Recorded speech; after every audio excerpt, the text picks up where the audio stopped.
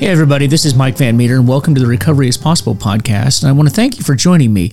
You can reach us at our Facebook site, which is also called Recovery is Possible, or our website, which is vanmeterwellnesssolutions.com. And this podcast exists to educate the public about addiction, remove the stigma associated with addiction, and offer help and support to those suffering from addiction. And folks, this episode is sponsored by FHE Health, a substance abuse and mental health treatment center specializing in treatment for first responders' needs, including PTSD, anxiety, and substance use, to take the first steps to a better life today by visiting fhealth.com. And so, folks, today, my guest is going to be Beverly Perez, and she is the CEO and co-founder of ShieldUs, and she's going to talk about how and why she created this organization. And it's a very special organization that helps first responders deal with trauma, and specifically deals with the issue of suicide. And many of you know that suicide is just a horrendous problem in the country, but really today's discussion is going to be centered around first responders and specifically the police. And this may surprise a lot of you, but really in the police field, we're more of a danger to ourselves than the public is to us. We're more likely to die from our own hand than from being involved in an incident with a member of the public. And I think a lot of you may not believe that, but it's true. And Beverly's going to talk about that. And you know, it's just a big, big issue. And she's going to tell us about her story, some of the things that happened to her experience, and what led her to founding an organization like ShieldUs. And it's going to be just a powerful story. And I want you to hear from her how we can get well, we can help others get well. And, you know, if you're in this profession, if you're in the first responder profession, I want you to listen very closely to her story and really just take any advice that you can from her to help yourself and others. And so with that, Beverly, thanks for coming on the program. Hi, Mike. Thank you for having me. Yeah, so I hope I did you justice in setting that up there, and I'm sure you're going to fill in all the gaps. Yes, thank you. Well, how did we get here? Go back and lead us to, you know, how it is that you and why you and I are having this conversation today. Yeah, so it all started. No, I'm just kidding. It's been quite the journey. I did 10 years, as you mentioned. I did law enforcement. I did 10 years with the Prince George's County Police Department in Maryland. And after being involved in a traumatic incident, what I noticed was the gap in services for first responders. Primarily for me as a former police officer, I noticed the gap in services, and that's when I kind of came up with the idea to start something. However, it took time for me to get the vision, because I had to obviously do the healing. I had to do the work before I could do the work.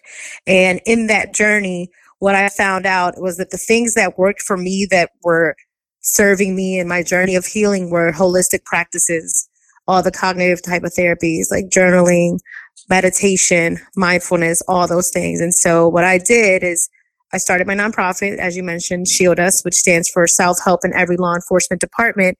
And our goal is to do wellness retreats for first responders. I also offer trainings and motivational speaking as well. And now we're here. When you say retreats, are these like 3-day retreats? Maybe walk us through what are those and what happens at these retreats? So I am happy to say that ShieldUs is 2 years old. However, we just got recognized, I want to say like 3 months ago, as a 501c3 through the IRS. So very excited about that. Our steps now are coming up with, fundraising and grant and partnerships. Ideally, how I would want the retreats to go, they would be for 3 to 5 days, depending on the group. I would put out, so we want to have our first retreat in 2023. And right now, what we have on the website is the opportunity for people to go in. If they're interested in coming to one of the retreats, they would have to fill out an application. There is an application process for it. Okay. Great. So that's a lot like I participate in what are known as post-critical incident seminars, and this sounds a lot like that. Right.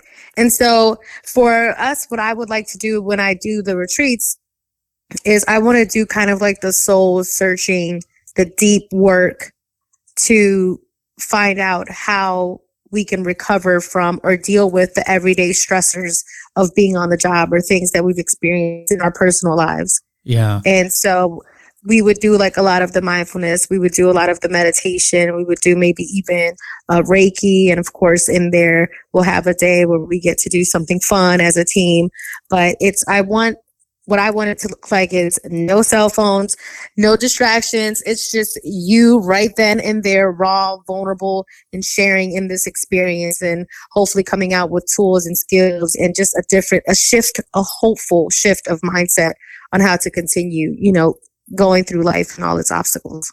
Yeah. Well, there's certainly a lot of them. That's true for anyone, but particularly somebody in the police field. And I'm saying police because that's the background that you and I both come from. Mm-hmm. And, unfortunately, I've often said, and I've said on this podcast before, that if the public experienced once in their lifetime things that police officers experience on a daily basis, they would likely be in therapy for the rest of their life. But we face things every single day that would traumatize people. And it's funny, my background is with alcohol, addiction, and people are like, how did that happen? How did that progress to the point to where you got to where you were?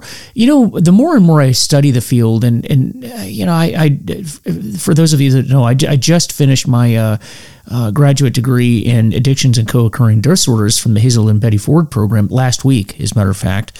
Yoo-hoo, I got that done. But as I studied this field academically, not just from my own personal recovery, I realized that, the question shouldn't be, why is it that people have addiction and mental health problems in law enforcement? The question really is, how do you, those of you that have not suffered from that, how the heck did you do it? Because really, I think with the stuff that we've been exposed to, it would be normal. It would be expected to have problems on the other end. Because as I said earlier, the average person, if they were exposed once to the things that we are exposed to every day, they would be in therapy for the rest of their lives. So it's really amazing that we have so many people go through this profession and come out the other end relatively well.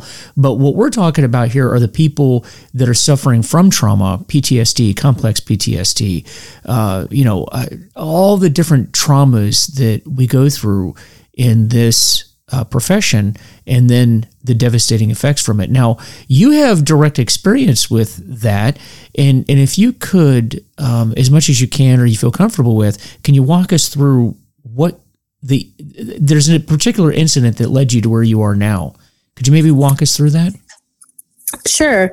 So one thing I do, I facilitate groups, and I do like mental coping skills or mental fitness or suicide awareness and prevention and all those things. And when I do these groups, I'm working with folks that are recovering from substance abuse or are dealing with mental health issues. One of the things I always ask them, what was the straw that broke the camel's back for you to get to this place? Like kind of like this place of desperation where you're just like, I need help.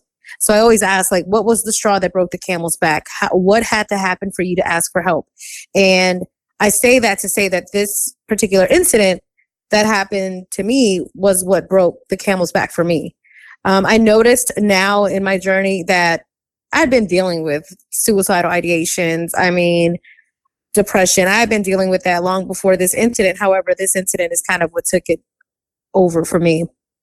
And I don't mind sharing it. I share it, wherever I can, because I feel like it's the best way to kind of connect with people. So my incident took place on March 13th of 2016. At the time I had been dating, of course, another police officer. It was actually one of my rules when I started working. I was like, no, Bev, you are not going to date a police officer. Like, you're not going to date a cop.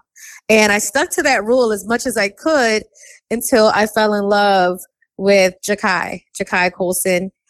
He was a rookie on my squad, and I just thought he was the most beautiful thing I'd ever seen. And so we started dating.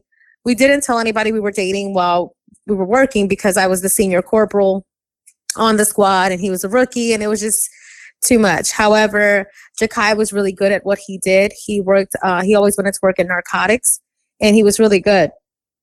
By I think it was the second year, he got picked up by the narcotics squad, which is very early. Normally, you have to do at least 5 years on the streets before you get picked up to a specialty unit. But Jakai was really good at what he did. So he got picked up by the narcotics unit, at which point we started to let people know that we were together because it didn't matter. Like, he was in a separate unit. On March 13th of 2016, me and Jakai, we were at my house. He was staying with me. We were at home that morning. Everything was going well. He had a no-knock warrant with the SWAT team, and it was a Sunday. I had a special assignment at our headquarters, which houses, our chief, command staff, specialty units, and some civilians as well. So it's a pretty busy station. On this particular day, Jakai's in his, plain clothes in his unmarked vehicle. I'm in uniform. And we leave the house that morning, and he said he's going to pick up lunch and pick up some food and drop it off at my location where I was going to be working on his way to his warrant. And so I just remember us at the light. He looks at me. He waves at me. I wave back at him. He used to do this wave like the Little Rascals, where he put his hand under his chin and wave his fingers. And so he did that, and I responded to the area that I was going to work in, and I put the radio on for that area when I heard chaos. Like, I just hear officers screaming for more backup.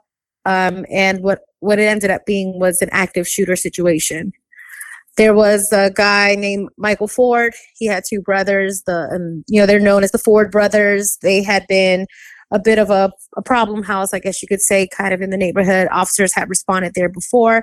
Well, on this particular day, Michael Ford wanted suicide by cop. So what he did is he went to our headquarters and he started shooting actively at our headquarters. So when one of the detectives tried to come out, he's getting shot at. So he retreated. He went back into the station, and that's when he started calling for help. And that's what I heard. The backdrop across from our headquarters is a shopping center. So it's a pretty active neighborhood, which makes it difficult for officers to actually shoot back at him because the backdrop is people and civilians. At this point, what I heard was, start me some more units, signal 13, signal 13. And signal 13 for us is when we call like every and anyone to come to our aid. So at that point, I turned on my lights and sirens, and the first thing that came to my mind, Mike, was crap, Jakai. Because I know that he went to go pick up food. He's in plain clothes. He doesn't have a dispatch radio. He's not able to listen to what's happening right now. He's in an unmarked vehicle. So the first thing I thought of was to call him. I'm going priority, one hand on the steering wheel, and the other hand, I'm on the phone, and I'm talking to him on speakerphone. And I'm like, babe, I need you to get out of the area. He's like, hey, where are you? I'm here. I'm like, no. I need you to get out of the area. He's like, what's going on? And he just hears the chaos. And I'm like, I don't know. It's an active shooter. There's someone there shooting at the station. Can you please just get out of the area? And I remember trying to talk to him, and it was a lot of confusion. At which point, as I got closer to the station, I heard what sounded like 13 shots, and my heart sunk. Like I just knew like something just happened. And of course, I had my windows down. It was a rainy Sunday, and as I'm driving into the scene, I heard Jakai, and he's yelling police, like he's trying to identify himself. And I look, and I saw him laid on the ground. I back my cruiser up in a 45-degree angle. I park it in a 45-degree angle in front of Jakai in order to shield him. And when I made an announcement, please stop shooting at him. This is a police officer. Please stop shooting at him. And I had my lights on, and I remember taking my weapon out, kind of duck walking behind the cruiser. I get on my hands and knees, and I'm holding Jakai, like I'm shielding him with my body. And I pointed my weapon outwards towards wherever the gunfire was coming from.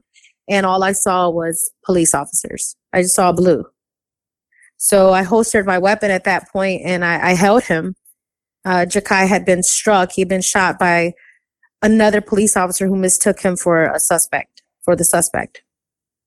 Jakai had been shot on his side, and the bullet was looking for an exit, which gave him internal bleeding. So that's how I found him when I was with him.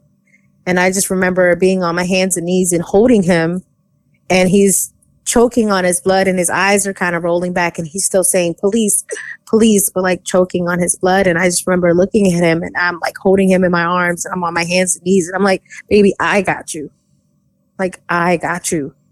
And he just looked at me. He stopped yelling police, and he looked at me, and then he closed his eyes. And at that point, I was like, hell no, not on my watch. So I take everything out of the cruiser. My cruiser was right there, of course. So I took everything out.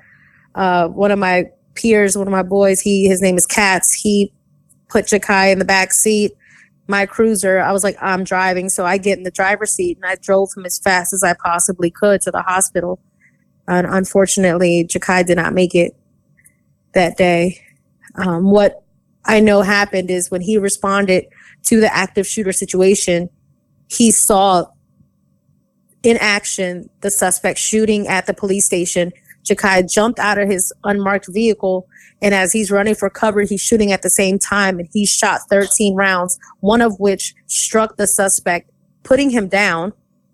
And as Jakai continued to run for cover, it allowed the officers came out, and one of the officers that came out saw Jakai running and shot Jakai, thinking Jakai was the suspect. And that's when I found him. After that, I knew my life, as far as at the moment, I was like, my life was over for me. Unfortunately, for unknown reasons, the police department denied my medical pension. Obviously, I couldn't do the work anymore. I had to get evaluated by several doctors who determined me unfit for duty due to PTSD, severe depression, anxiety, panic, and just all these things. September of 2016, I had a suicide attempt. Thankfully, I'm here. I made it through that. Yeah. However, it's just been a whirlwind of not understanding why this happened and feeling the lack of support, feeling lost, survivor's guilt. Oh man, I lived with survivor's guilt for so long. I just would think, like, why? Like, the one life that I was going to preserve, the one life that I was going to save or protect and serve, it would have been Jakai's, and I couldn't do it. So that's essentially through that journey and ongoing, I had to do some really, really deep soul searching work to get me to where I'm at right now. Just be here. Wow. Well, I am so sorry to hear about that. And, boy, there's a lot to dissect there, but I'm going to start with what I hear from a lot of people, and I go out and I do post-critical incident seminars, as I mentioned, and this is trauma that we're helping for not just police officers, but first responders deal with the trauma that they've gone through. And we have them go through the stories, and yours sort of mirrors many of the stories that I hear, and that is the trauma that you've gone through, which is bad enough. But what I hear, and oftentimes the people that come into these seminars spend almost as much, if not more time, talking about how angry they are that they felt betrayed by their agency. And I sense some of that in here too, that not just the incident itself, but how you were treated after the incident. Is it fair to say that contributed significantly to the trauma that you went through? Looking as the woman that sits here now, I know that it was just a lack of education, a lack of compassion, and that there's just so much work that needs to be done as it pertains to how to handle these kinds of incidents and how to help officers that go through this stuff. Mm-hmm. However, at the time, it contributed. It contributed at the time. I needed the pat on the back. They had an award ceremony for the officers that acted in valor that day. I was not mentioned. I was not invited. I was not, I died out there with him, but I wasn't mentioned like I existed at all. And I don't know why. So that I needed that. I needed to be awarded, to feel like, I tried, and I needed the pat on the back. I needed the support, because all it did was, when I didn't get that stuff, it just contributed to my feelings of worthlessness. It contributed to my survivor's guilt. It contributed to, good, punish me because I couldn't save Jakai. You're right. I don't deserve an award because I couldn't save him. I'm not a hero. I'm not good enough. I am a burden. I don't belong here. contributed to my suicidal ideations, feelings of worthlessness. I was beyond angry. I think I was more so angry at myself. Of course, number one, I hated being me for being alive and for him not being alive. And then to just get kicked while you're down, essentially by my department, I was done with all of it. All I thought about, literally, Mike, I would wake up every day and I would think about, how do I die today? Mm. Wow. Did you ever find out why the department did not recognize you or sort of ignore you? Did you ever find out any answers to that? So what I ended up doing was I did as much as I wanted to die. I knew that I had to be strong enough to fight for my pension, because I also knew, like, wait a minute, this doesn't feel right. Like, why are you denying? I was confused. So I did have an attorney, and he appealed once, he appealed twice. And it was interesting because at the time he was very adamant about this fight. He was like sending emails telling them, highly suggest you change your decision, and this is completely unfair, and this and this and that. And then one day he just sends me an email and just says, Bev, just stop, just let it go. And I was just like, what? No. And he said he wasn't going to represent me anymore. At that moment, I knew that there's something bigger going on behind the scenes, above the scene. I don't know. And it's been some time. I put it away. I had to continue healing. I had to figure out for me, how much do I really want to do with myself first? And then I decided, literally in May, I went home and I did an interview with NBC4 News to shine a light on Prince George's County Police Department for denying my pension. And I'm waiting for answers. And Mike, I'm not a difficult person to get in contact with. However, I've not heard back from anybody yet. There was a second interview. After my first interview, there was a second interview from Calvin Harris, who works for the county. And he pretty much went on record saying, she deserves her full pension. She deserves the award. She deserves all the stuff. However, I've not heard from anyone. And, honestly, for me, the big picture is I've been homeless and suicidal. So my biggest thing is there needs to be a change in the pension plan, the verbiage, the decisions that are made, the decision makers.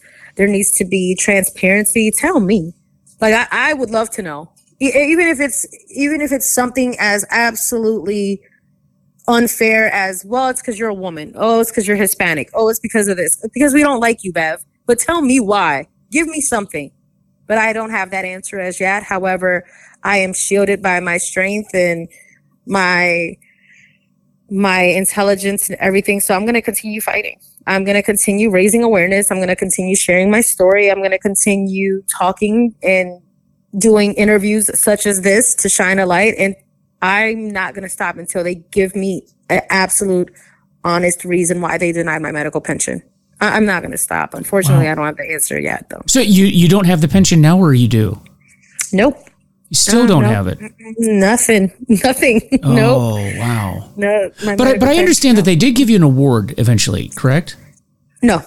No. Okay. No. Wow. Yep, I got nothing. Wow, I am so sorry to hear about that. And I mean, it's not as if you weren't going through enough trauma as it was. I mean, goodness gracious. Yeah. I don't understand this. I really don't. I don't either. And when I think about it, I appreciate him, Calvin Harris, going on record and saying, she deserves the pension and we want to, award her immediately and all this stuff. But it's like, I'm not doing all this for an award. Not anymore. I needed it. 2016, Bev needed that award. Now? No. I don't need this stuff. But I need for something to change within this particular department and other agencies, because what I do know is that there is officers that are suffering in silence as we speak because they know that they're not going to get support from their agencies. They're self-medicating. They're sitting with depression. They're putting on their uniform and going to work every day thinking, I hate people and I hate it here.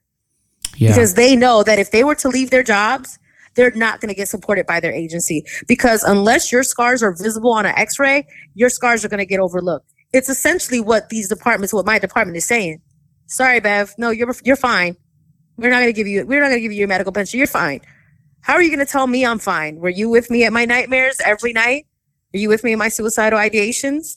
But I'm fine because you can't prove or see my scars or my brokenness, quote unquote, on an X-ray. That's not right. You don't treat people like that. No, even though you had a diagnosis from a couple of different therapists, correct?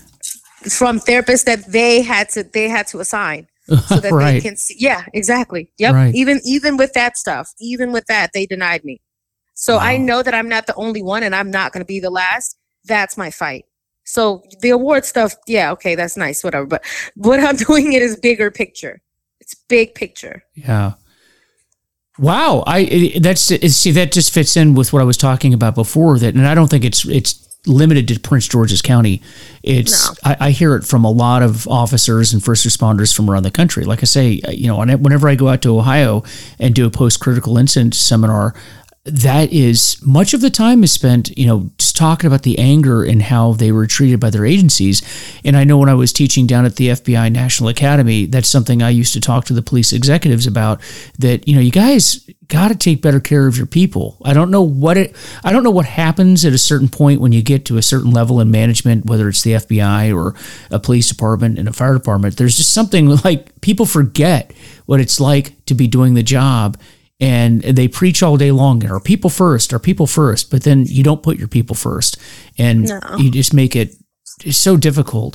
But the thing about recovery is, and because I think that there's a lot of similarities between recovery from mental health issues and substance abuse issues, and as you mentioned, people are self-medicating, so a lot of times they go together. I know in my own personal recovery, the world goes on. The world is a bad, evil place. A lot of times, people are taught when they're young, everybody's good. We're all good people. No, we're not. No, not everybody's a good person. There actually are evil people out there. There are people out there that intend you harm. That's just the way that it is.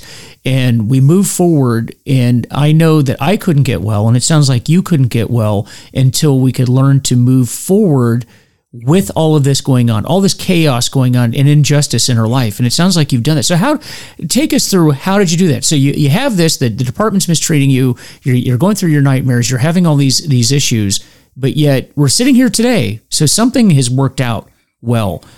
So anybody listening to this podcast right now, and they may be in a situation similar to yours, how would you give them hope and direction on getting better?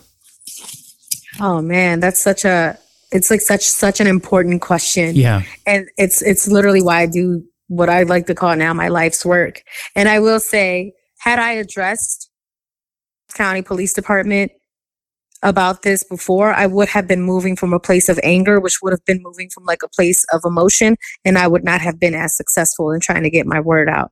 So I think you have to, one of the things I definitely want to tell folks, if you're angry, you're mad at your department, be in that anger, sit in that before you move from an emotional place, because nobody's going to hear that, right? It's like trying to talk to a significant other about something, but all you're doing is yelling, or getting mad or moving from aggression. That person's not hearing you anymore. That's a very good point. Yeah, we want to use our wise mind. We want to kind of use both the logic and both the emotion and bring that together. But the only way you're going to be able to do that is once you go through this journey of healing and recognizing that that's even a thing.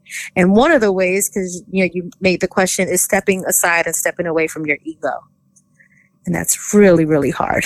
Mm-hmm. Stepping away from your ego, recognizing you don't have all the answers and you do need help. And as police officers, as law enforcement officers, we're used to being the people that have the answers, because let's face it, people come to us for help. We don't go to people. We don't go to others for help. They come to us for help. But in this situation, it's different. Yeah. But that's the problem. Even, I wish I would have known then what I know now. Even as a police officer for the 10 years, I should have been talking to a professional or a coach or a life coach or a guru, whatever your thing is. But I was pouring out of an empty cup. Literally, I was depleted. And I wasn't addicted to a substance, but I was addicted to dying. I was addicted to suicide, if I could make sense of it. I would come home, I would take off the uniform, I would look at my gun, and I would say, I'm going to wrap my mouth around that gun today. I'm not going back tomorrow. I'm tired. I'm over it. And then I would say, no, you know what? You're going to do it wrong. You end up half alive, half dead. Now mom's going to have to feed you through a tube. Never mind. Let's hope I get T-boned at a priority call tomorrow. Let's hope for that instead. That's where my mind was all the time. I would wake up and be like, why am I waking up for what? I don't want to be here. And it had to get to a point where you're going to make change either out of inspiration or desperation. And I was in a desperate space once I lost my identity, right? What I thought was my identity. When you're no longer a police officer and you have to switch over to civilian life, you feel like you've lost who you are without that gun and that badge. I was so one-dimensional. So another thing that we have to recognize, if you want to go on this journey of healing, or if and when, my hope is when you go on this journey, is that you have to recognize that you are three-dimensional. You are more than your profession. You are more than your addiction. You are more than that shameful, hurtful, traumatic event. You are more than that loss. You are more than that. You are a whole entire human. And we have to get in our mindset that we are three-dimensional. We have to move away from our ego and move without ego and not move with hate. And then I would also, one of the things that's very uncomfortable for us to do is vulnerability. Talking about your feelings. Nobody wants to do that. I don't want to sit in a room with not one person or a group of people and talk about my emotions and my feelings and cry in front of you. I don't want to do that. I don't want to do that. So then do that. I always tell folks, what is the most uncomfortable thing to do? For somebody that's like anxious, always thinking about the future and tomorrow, what's uncomfortable? Probably sitting here in the here and now. Do that. What about the person that's living in the past, right? Because living in the past is depression. Oh, but I messed up, Bev. I messed up big. Like I messed up so bad. Well, what's the uncomfortable thing to do? Live in the here and now. So then do that. I always tell people, do the uncomfortable thing, because discomfort is change and change is growth. So those are like some of the few, just the quick and dirties that I could give you on kind of what helped me. And that's what I did. I went through the Center for Mind Body Medicine to get certified as a group facilitator. And I'm sitting in this group of women, and they're, older, white women, and I'm Hispanic. I'm, in my early 30s. And I was just like, man, these women don't have nothing in common with me. I'm not talking to them. And I remember going around the group, and when it got to me, I would always say, pass, and I would not share. I was just an angry jerk, because I knew it all, and you don't know me. You're never going to understand my walk. You don't look like me, so you don't know my life or my walk. I'm not going to open up. Until eventually one day my sister said to me, my sister's like, she's my hero. She said, I suggest you open up in those groups or you stop going, because you are literally wasting time that someone else could be using by getting this help. And you're wasting their time. And I was just like, fine. So at that point, the next day, I was like, you know what? Fine. I'm going to do the thing. I'm going to talk. And I talked. And Mike, I promise you, it was like this weight lifted. And it was the first time talking about my shooting. And I talked about it to these women who weren't police officers, who weren't Hispanic, who weren't, whatevers. And they each understood, because we've all been through trauma and we've all been through grief. And no matter what you look like or what you've been through, we know the 5 stages of grief. We know depression. We know how it feels to be completely lost. And that made me realize at that moment that I am not police officer, Hispanic, Bev. Like, I am human. I'm having a human experience. And in that moment, I was able to connect with all of these ladies, who a few of them I still talk to. And then I built community, and we want to be part of something. But it was a journey. I had to step away from my ego. We did mindfulness. We did meditation. I remember saying, I'm not doing this hippy dippy shit. Pardon my French. That's what I used to say. I was like, I'm not doing it. I was like, no, absolutely not. I'm not going to sit here and think about my breath and breathe. I'm not doing it. I'm not going to do it. And I did it. Literally, it has saved my life. Yeah. So doing the uncomfortable thing, doing the things that you don't want to do that. That's what I recommend. Yeah. And it's funny. I think we as police officers too, there's this tendency of first responders to only associate with other first responders. We talk about, different groups, white people hang out with white people, black people hang out with Hispanics, hang out. Well, police officers do that. Police officers only hang out with police officers. And because we think that like these people over here, no matter what group you're a part of, LGBT, things like that, we think, well, no one else can understand what we're going through.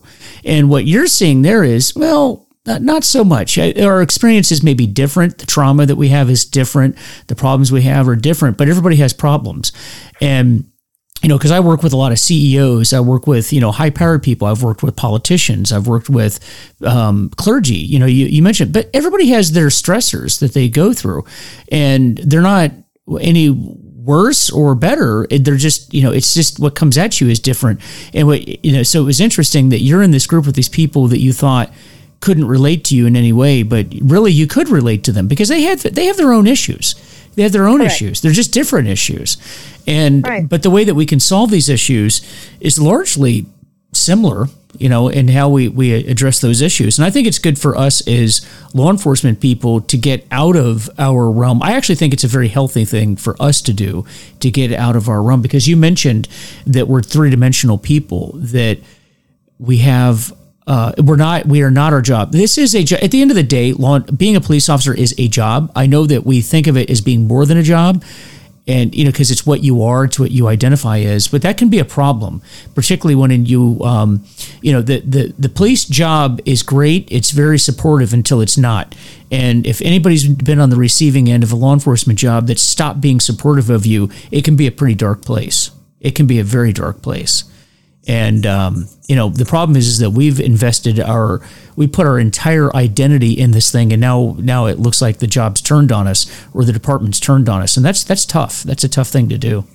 And that's a good reality that I like to share with the first responders that I work with, because I'm like, when I essentially got terminated from my valor, when I lost the job, I was like, but I want to help people. Well, however, will I ever help people ever again? I will never, ever be able to do that ever again. I've lost my purpose. That was my why. I'm done.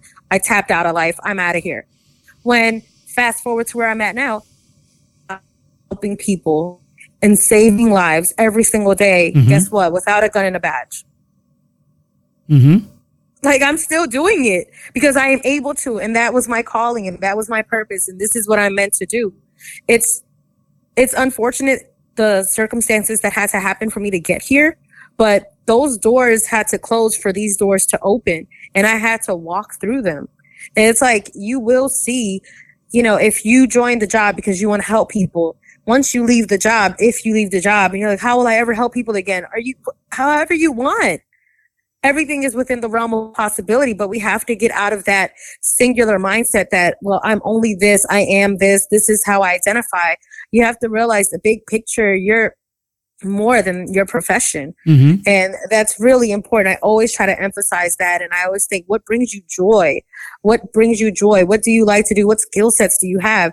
And I also want to make sure that folks know, despite the lack of support from my department, I cannot take away the good that came out of those 10 years. It built me to be this woman.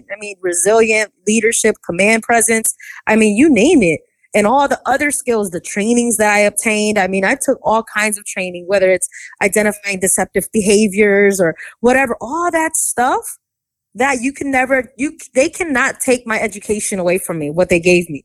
All the trainings that I got, how to utilize different things and tourniquets and all those things, all that stuff, you can't take that away from me. Mm-hmm.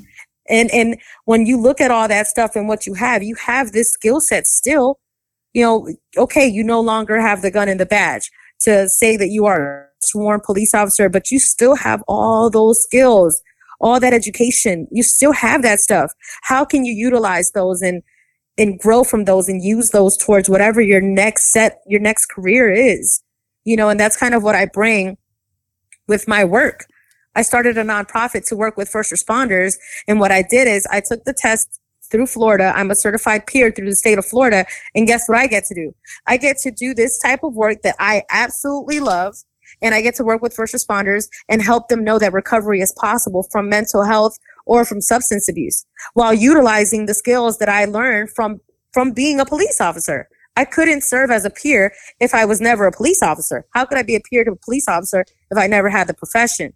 But I'm able to say that I am because I was. So I'm grateful for the years that I had, despite of their lack of support.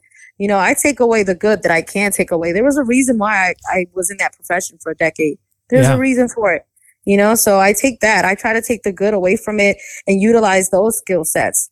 And once we start shifting our mindset like that, you'll realize, like, big picture, there is something for you to do. But in this journey, like I was mentioning to you before, in the journey of healing, you're going to recognize that you need to step away from your ego, step outside of yourself, and understand that there is a purpose for you. If you're waking up every day, it's because there's something left for you to do.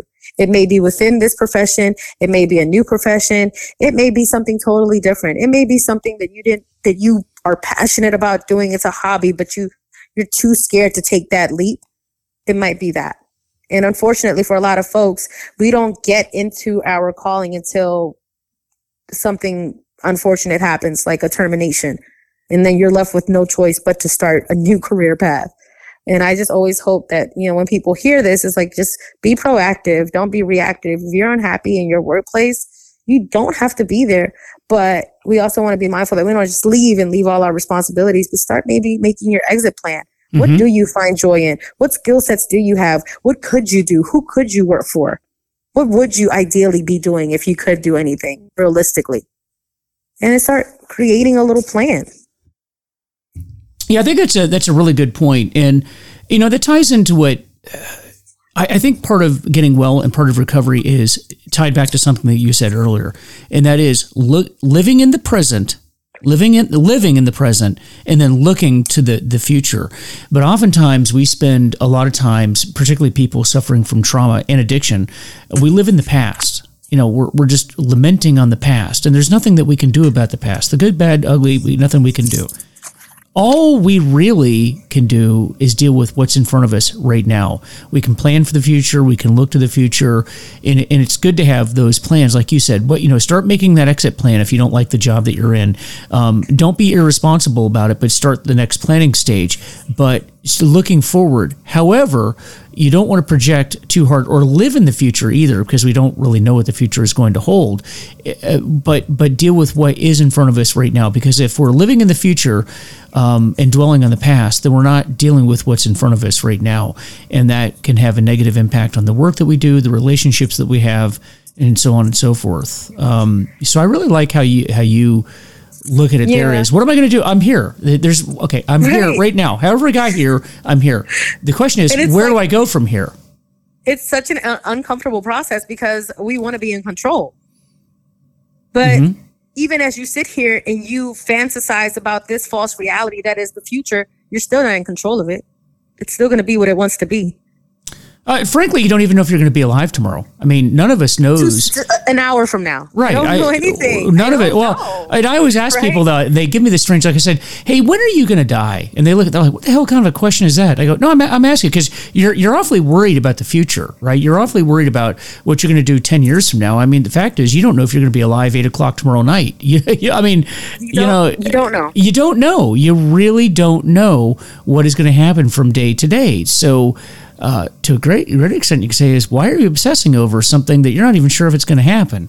But I can tell you this: while you're burning energy on that, you're not paying attention to what's going on right now, right now in front of you, and the gratitude of what's in front of you. And I always tell people, man, be grateful for your struggles. Be grateful for your struggles, because there's always somebody. It could always be worse. Be grateful for your struggles. Yeah, I tell you, I see that when I go to 12-step meetings all the time. Whatever's going on in your life, trust me, you can go to a meeting and hear somebody that has had it worse. And and the fact is that they need you and help out. And that's the problem too with grief and tragedy and addiction is we become so obsessed with what's going on with us that we forget that really what we ought to be doing is helping other people get through their grief. And the magic of that is oftentimes in helping other people get through their grief. Miraculously, it helps us get through our own when we're helping others. Yeah, because I share my shooting, and I also have the dash cam of it, so I share that as well. And I have folks that are like, "How can you keep watching this? Like, how are you able to watch this over and over again?"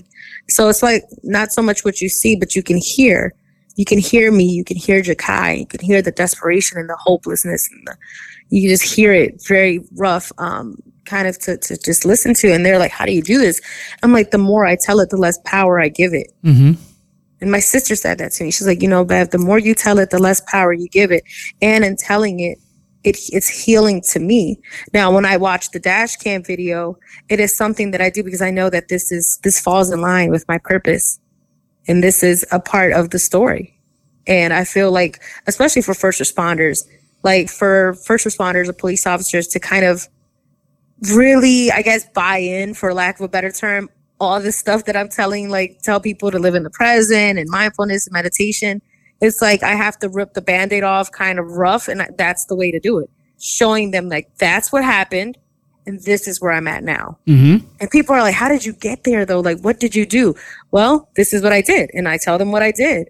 The vulnerability, stepping away from my ego. Literally everything that I did, it cost nothing. It's being vulnerable, talking about my feelings and my emotions, stepping away from my ego, recognizing that I'm not better or I don't know it all or all that stuff. Like, man, you're not going to understand. You were never a cop. Or you don't get it, or you won't understand, or, I don't need it. I'm fine. Or blaming others. So it's vulnerability, stepping away from your ego, right? And once you step away from your ego, you're also able to ask for help. Mm-hmm. Because we're the go-to, right? We're the go-to guy. So who does the go-to guy go to? Nobody. Right. So you're going to eventually explode. You could ask for help. Everybody, it takes a village because we want that sense of community. But in order to find your community, you're going to have to open up and be vulnerable. And I get it. At our ages, it's some people are like, man, Bev, where am I going to, for the folks that are in the rehab program, they're like, Bev, where am I going to meet sober friends? I'm like, dude, go to AA and you'll meet people there. You'll find your new tribe. I know it's weird making friends at this age and stage of your life, but how bad do you want it? I always tell people, you're in a fight for your life. How bad do you want it? So when people are like, how did you get there, Bev? What did you do? I did the work. I did the stuff that I didn't want to do. Vulnerability, stepping away from my ego, and the uncomfortable stuff. So as it pertains to those that are dealing with self-medication or maybe addiction to alcohol or whatever it is, if drinking is what makes you feel better when you're feeling sad or mad or whatever, do the opposite of drinking. What's that? Not drinking. Going to getting a milkshake. Do that. Do the opposite, because we always talk about the definition of insanity. So if how bad do you want it? And if you really want change, you're going to have to do the uncomfortable thing. Vulnerability, stepping away from ego, and realizing that the uncomfortable thing, that's growth. And you talked about building your new tribe, and you mentioned something about, the people that said, if I don't drink now, where am I going to find my friends? Actually, all my friends are in recovery now. All of them are. And I'll tell you this too, that my network of people, friends, and even professional contacts are almost exclusively people in recovery. Every job that I've gotten since I retired was a result of people that I knew in recovery, actually. It's amazing.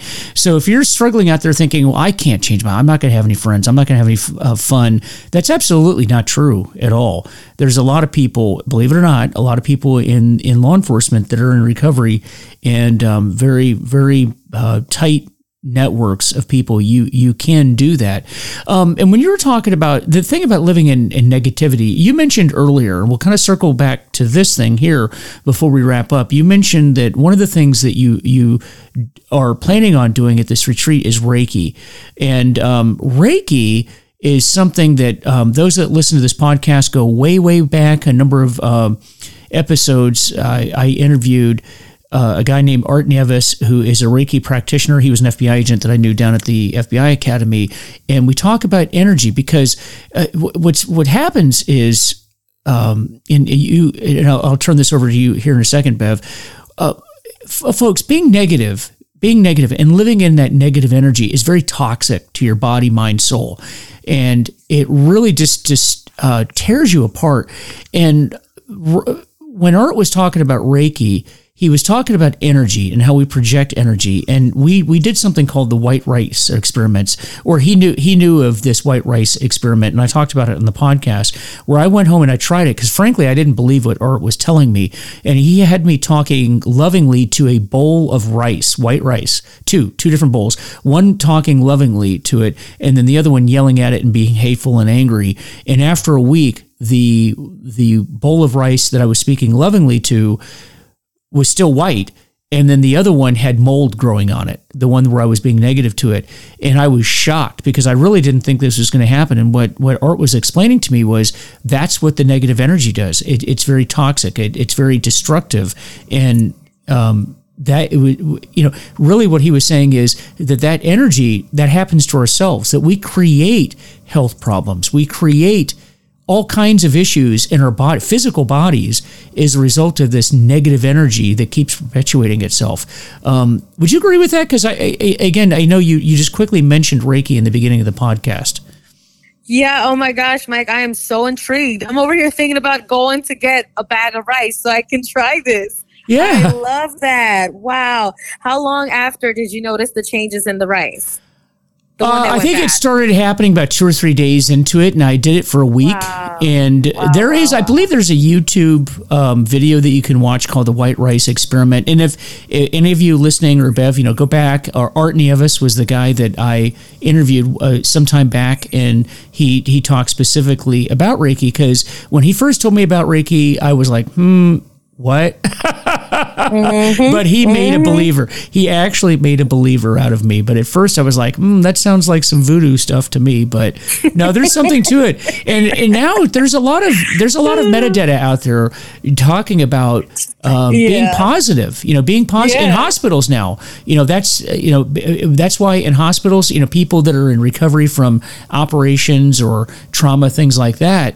That's one of the reasons why they found that people that have a strong spiritual base tend to heal quicker than people that do not. And it's because of the positive outlook. And that positivity has an impact on your physical well-being. And I notice that the times where I'm going through stress and I'm negative, I become sick, whether it's a cold, the flu, being run down. I'm at my worst when I'm in a negative place as opposed to being very, very positive. So I just wanted to touch on that because you mentioned it earlier.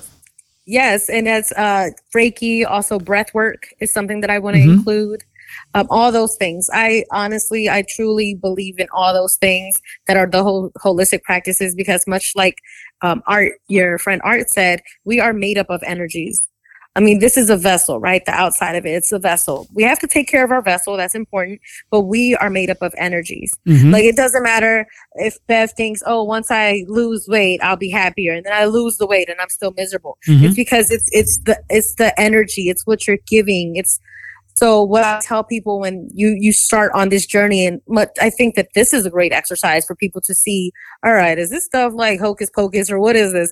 I think that's a good exercise. But I would also recommend for folks to start doing kind of like the positive affirmations, right? Telling yourself a positive phrase every morning rather than oh God, another day, about to sit in traffic, this sucks. Instead of starting with that, starting with a positive affirmation or gratitude, because much like he said, we are made up of energies. What you put out is what you're going to get back. If I'm waking up and I'm already like negative thinking about traffic or negative thinking about an email or a coworker, that's the energy that I'm literally putting out. That's the force that's guiding my day. That's how I'm guiding my day. And that's what I'm going to attract. I'm attracting traffic. I'm attracting negative, interactions with coworkers. But if I wake up and I have that shift of mindset, which is hard. If we've been wired to be a certain way and Bev, bad stuff happens. I don't trust people. Humans suck, this and that. I get it, because we get called out to the worst days. We don't get called out on good days. We get called out on the worst days. But if we shift our mindset to think, but I'm going to be that light for that person's worst day. Now you've shifted your mindset. You're the light that's going to go into that person's darkest day. It's giving you a different look when you respond to those calls. So we have to shift our mindset. Once you shift your mindset and you start walking in gratitude, walking and moving with love, it's so easy to recruit people to hate on something or hate a thing or a person or a job. We're pretty good at that. Really good at that. So the uncomfortable thing would be to move with love and to move with grace and to step away from your ego when you do that. Once you start moving like that, much like how you attracted your tribe, that you're saying, man, even my colleagues in a professional capacity, they're all like in recovery. Your tribe will come. You will attract certain folks and certain things into your life. As you mentioned before, life is going to be hard regardless. Trauma and grief are things that we're all going to go through, and we're going to continue to go through maybe. It's just not something that is it's in our control. Life is going to be difficult, but how you respond to these everyday things that are not in your control, that's what truly matters. And once you shift your mindset, you are shielded by that mindset that you're unbreakable.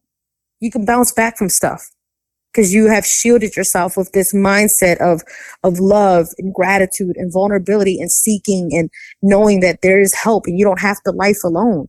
You don't have to.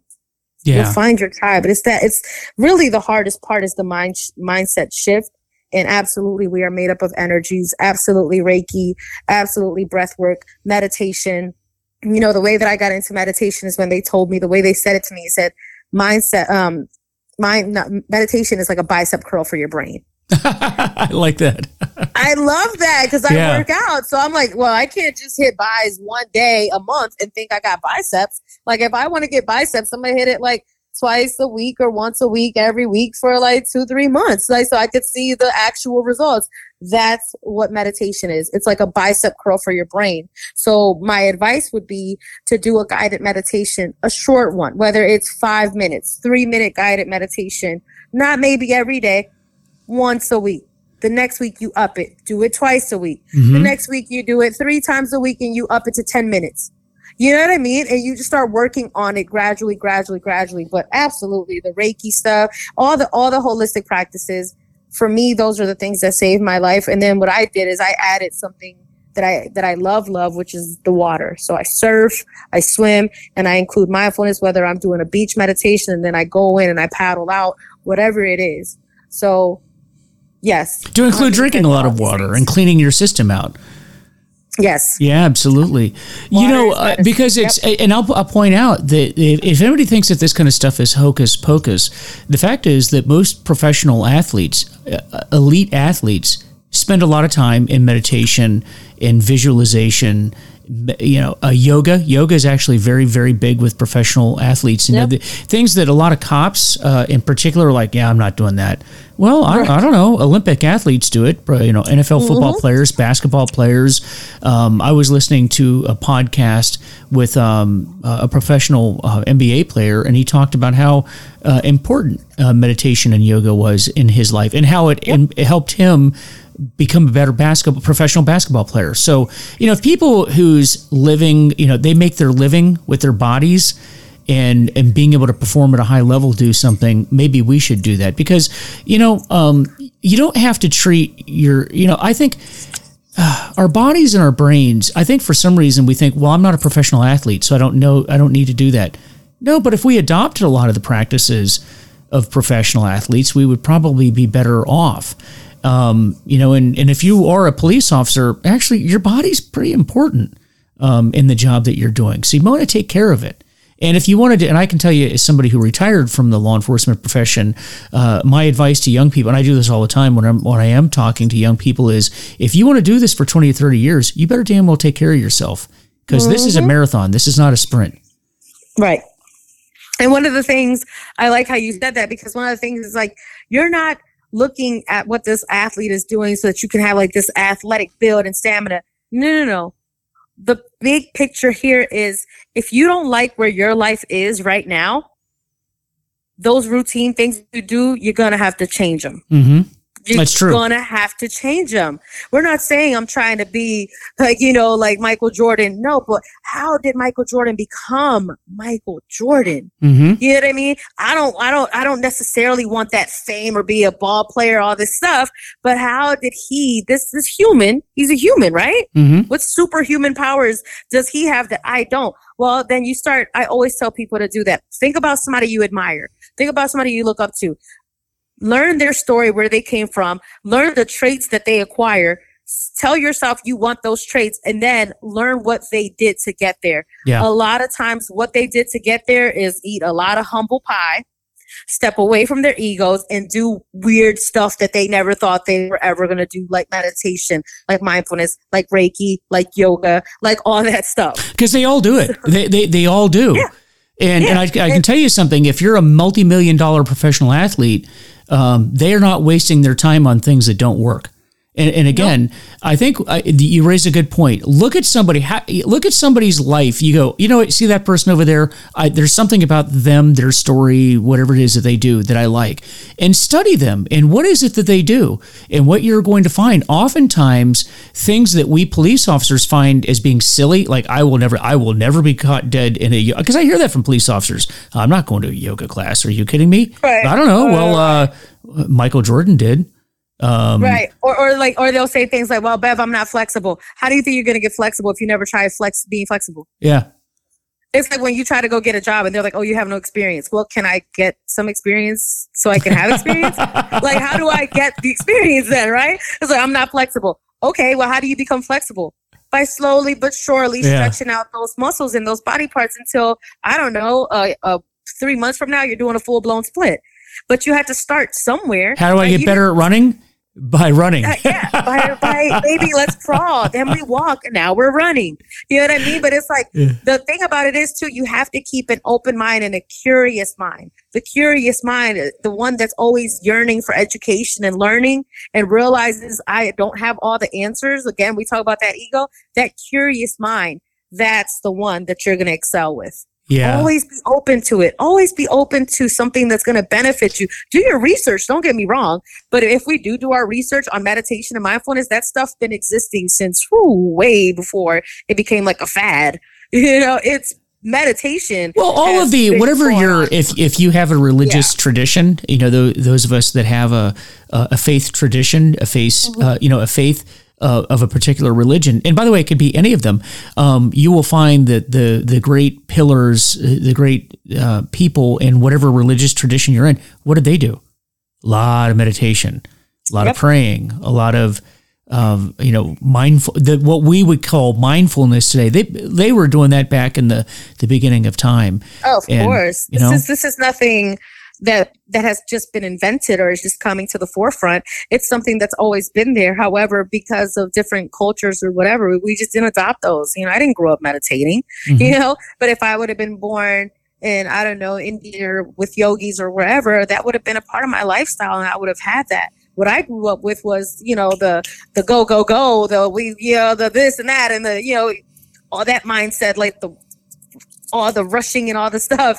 You know what I mean? Mm-hmm. Now it's, as I got to this point, like I said, you're going to start shifting your life, whether through inspiration, which is my hope, or desperation, which was mine. I love that. I was in a desperate place. And through that desperation, I was like, how do I get there? I just want to get to the good part already. I don't want to feel like this anymore. I don't want to feel like this anymore. What is my purpose? What is my why? That's when I was like, well, Bev, what are you going to do about it? And I had to do the hippie stuff. That's what I used to call it. And it saved me, but I had to be open. I had to be curious and I had to want it. How bad do you want it? Because that's another thing that I tell folks. I can't want it more than you. I can't. I'm sorry. I wish everybody could be where I'm at and living in your purpose and walking in this walk, but I can't want it more than you. And if you are still blaming others or you still have displaced anger or you're still walking around with negativity and negative energy, you're not ready. You're not ready. Yeah, and I hate to do that when I have people that I'm working with. My field's addiction. When I generally make the decision to stop working with someone, it's usually because I tell them it's because when I get to the point to where I feel like I am working on your sobriety harder than you are working on your sobriety, then that's a problem. And and I love that. It's inspiration or desperation, one of the two, and you've got to want it. There's a lot of things that we can do to help people if they want to get well. A lot. If you want to get well, you reach out to any of it. You reach out to me, Bev, and any of the other people who've been on this podcast. Every single person that I have interviewed on this podcast would go to the end of the earth to help you. But not one of them, to include Bev and I, can help you if you don't want to get well. Not one. There's nothing I can do for you, and I love that you say it's how bad do I want it? How bad? And the question is, if you're listening to this podcast right now, how bad do you want it? Do you want to get well? You can get well. I'm proof of it. Bev is proof of it. But the difference is, I got to the point in my story where I wanted to get well much more than I wanted to continue living the way that I was living, and that's what we do. And that's just it. And I just want to say one last thing. Sure. Because I know that we say this often too, just as a former police officer, I was placing a lot of blame on my department for not helping me. Mm-hmm. However, at the end of the day, closed mouths don't get fed. If you want to get help, you don't have to wait on a department to change its entire structure and help you, because the one thing, the world is not going to change for you. The world is not going to move for Bev. Everything isn't going to stop and be like, oh, let's get Bev help. Nope. I had to figure it out. I had to work. I had to go find the help. So if you're working for a department and you're dealing with a mental health or a substance abuse, and if you go tell somebody, you'll lose your job, or you'll take away your gun or badge, or they'll give you a 1-800 number to contact your EAP, and you're like, they're not going to help me anyways. I would not be so discouraged to stop there. I would continue to seek help. How bad do you want sobriety? How bad do you want recovery? Why are you only going to your department and expecting them to do something for you? They owe you nothing, unfortunately. That's just what it is. But you owe it to yourself to keep fighting this fight and seeking help and doing your research and finding out what works and going to the AA meetings. There's a meeting all the time, everywhere, always. So how bad do you want it? Don't wait on these departments. Bev, we don't have a peer support, then create one. Become one. We don't have to wait on any departments or agencies to give us the help that we know we need. Just don't be discouraged if your department is not there yet to offer that help, because I exist, Mike exists, and a host of other resources exist where you do not have to feel like, well, if my department doesn't help me, just never mind then. There's no help out there. Yes, it is. How bad do you want it, though? Yeah, you lead from where you stand, and I like that. And actually, I started a couple of meetings. I started the first 2 AA meetings in the FBI. They did not exist, and it goes to what you were just saying. I thought, well, okay, they don't exist, so I'll start one. That's what you do. It. Yeah, that's what you do. How bad do you want it? How bad do you want it? But absolutely, recovery is absolutely possible. Wow. Here we sit. I love it. I wrote down. You can't see it, but I have a board next to the table I'm sitting at right now, and I wrote down, oh my gosh, probably about 8 different quotes from you, because there were so many different quotes that I thought were phenomenal. Hey, but so before we go, one last, let our listeners know how, if they want to get hold of you, how can they get hold of you and the resources that you have? Because I know you have a website. If we could share that. Yes, the website is www.ShieldUs.app. And you can follow us on Instagram at ShieldUs.app. Also, you can follow me at _BevyBev on Instagram. But the website, you can go on there and there's a contact information. Follow us on social media as well. And I am not a difficult person to get in contact with, and I respond back to every message and every direct message as well. So thank you again, Mike. Thank you so much for this opportunity. Oh, thank you. And folks, if this applies to you, check it out. Check out she has a really good website. I checked it out earlier. There's a lot of good information on there. And Bev, we definitely support you and your future endeavors. And I just wish you the best luck of getting this thing going and helping as many people as you can. It's fantastic. And oh, by the way, Bev, for you and for the listeners, that podcast where I was interviewing Art Nieves on Reiki, it is episode 80. So check that out. Episode 80, nice. Talking about, and the title of the episode is What is Reiki? So if you don't know what Reiki is, listen to that, check it out. I didn't believe it, but I'm a believer now. And I've got some, really freaky stories from from some of the stuff that he did, but I'm a believer in a lot of stuff that I used to not be a believer in. But check that out, episode 80. And so with that, guys, once again, this episode has been sponsored by FHE Health. And according to SAMHSA, first responders are 30% more likely to develop behavioral health conditions like PTSD. And we just spent a lot of time talking about that, and it's absolutely true. And FHE Health specializes in getting first responders better and cleared for duty. So check out more from them at FHEhealth.com. That's FHEhealth.com. And, folks, as I always like to say, I don't represent any group out there. I do talk about different groups, but I don't represent them. These are just resources that we put out there, the things that have worked for me, and maybe they'll work for you. And if I've said anything, or if Bev has said anything that doesn't apply to you or you don't agree with, then just discard it. Folks, you don't throw it all out. You take any information that you can use for yourself and try to use that to help others as well, because that's what we do in recovery. We help ourselves along the way, and we try to help impart the knowledge that we've gained in that process to you as well. And so with that, please visit our Facebook page, which is Recovery is Possible, and our website, which is VanMeterWellnessSolutions.com. Let me know how I'm doing, and let me know if there's a topic that you want to hear about, because we're always trying to give you content that will make your life better, as well as the lives of the people around you. This is Mike Van Meter. Recovery is Possible. You take care of yourselves. Talk with you soon.